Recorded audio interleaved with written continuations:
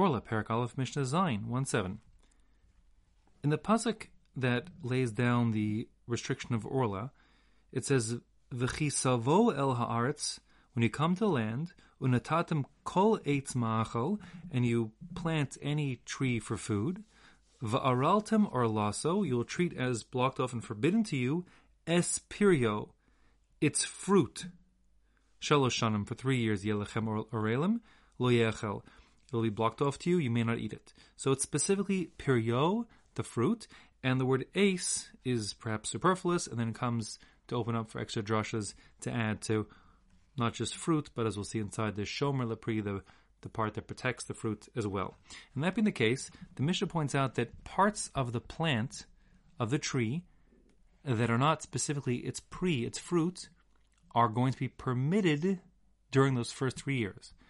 And that's what the Mishnah says. We talk here about a grapevine, and it says, he'alim, the leaves of the grapes, like for example in Greek cuisine they eat stuffed grape leaves, for example, we'll say will be permitted. Vahalulavim, so too for the fresh shoots that could be eaten, like the fresh tendrils. Umegafanim, the sap inside the vine. Usmadar, and even the tiny bud that's first present when the tiny flowers fall off of the now recently fertilized and what will become grape berries, let's call them. Smadar is like the tiniest little thing at the beginning. All of those things are mutarim ba'orla. One may benefit from them, even from an orla tree, because they're not the fruit itself.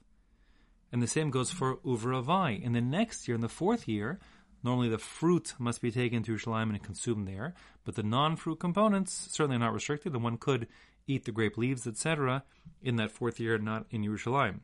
Uva nazir, and the same goes for a nazir. A nazir, a person who forswears certain things, becoming tameh and benefiting from grape products. So that's grape products, which would include, let's say, the skins and the seeds, the grapes, raisins, grape juice, and wine, but those are all part of the fruit. But other parts of the plants, like the leaves and the sap, tendrils, etc., a nazir is not forbidden from getting benefit from them or consuming them. Va'asurim ba'ashera. However, when it comes to a tree that was used for worship in Avodah Zarah, or was worshipped as an Avodah Zarah, so such a tree is forbidden entirely. The pasuk says that you have no benefit at all from it. The whole thing is totally forbidden to you. None of it shall cleave to your hand. And that being the case, even the tendrils and the sap and the leaves of a tree that was worshipped or set aside for Avodah Zarah or beneath an Avodah Zarah, none of it is permitted to get benefit from. Rabbi Yossi is going to be strict, and he's going to say, at least when it comes to a smadar, Rabbi Yossi Omer, hasmadar asur. He adds to the list of forbidden things, not just the fruit, but also the smadar, because he holds the smadar, that is the very tiny nascent bud of the fertilized grape berry, let's call it, when the petals are falling off the tiny flowers of the grape. You see the picture, if you can see it, that I'm including. So he holds that's also fruit, has been a fruit already, and therefore he holds it's asur, mepnei shupri. It's forbidden, meaning it's forbidden for Orlah and Ravai and a Nazir. Okay. The halacha will not follow him. Rabbi Eliezer Omer hama'amid b'saraf ha'orla asur. Rabbi Eliezer adds a different item to the list. He says that the sap inside of the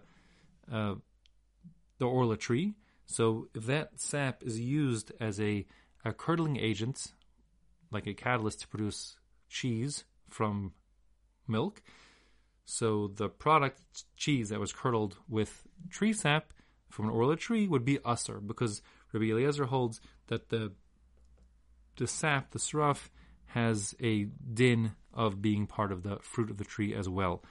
However, the halacha doesn't follow him either.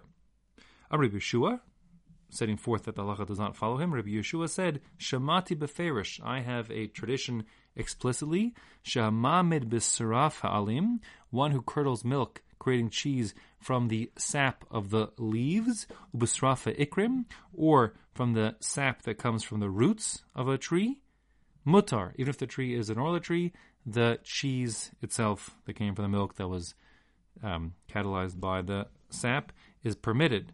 However, bisraf hapagim, if the sap we're talking about is sap that came from an unripe fruit, a pag is an unripe fig, or any other fruit for that matter, in the Mishnah's language, asur, such cheese would be forbidden, mipnei shehem pri, because just because the fruit is unripe doesn't make not a fruit, and therefore getting the sap or juices, whatever you call them, out of the unripe fruit still has a din of fruit, and therefore it would be forbidden from an Orlah tree to get benefit from such a fruit.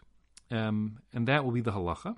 In case you're wondering why Rabbi Eliezer lapsed into talking about cheese that was curdled with sap, as opposed to just saying drinking sap directly, he certainly would agree that drinking sap directly from a tree in its first 3 years is forbidden. But since no one drinks sap directly, he went on to what is actually a more commonplace scenario, which is apparently tree sap was used to make cheese as a catalyst to curdle milk.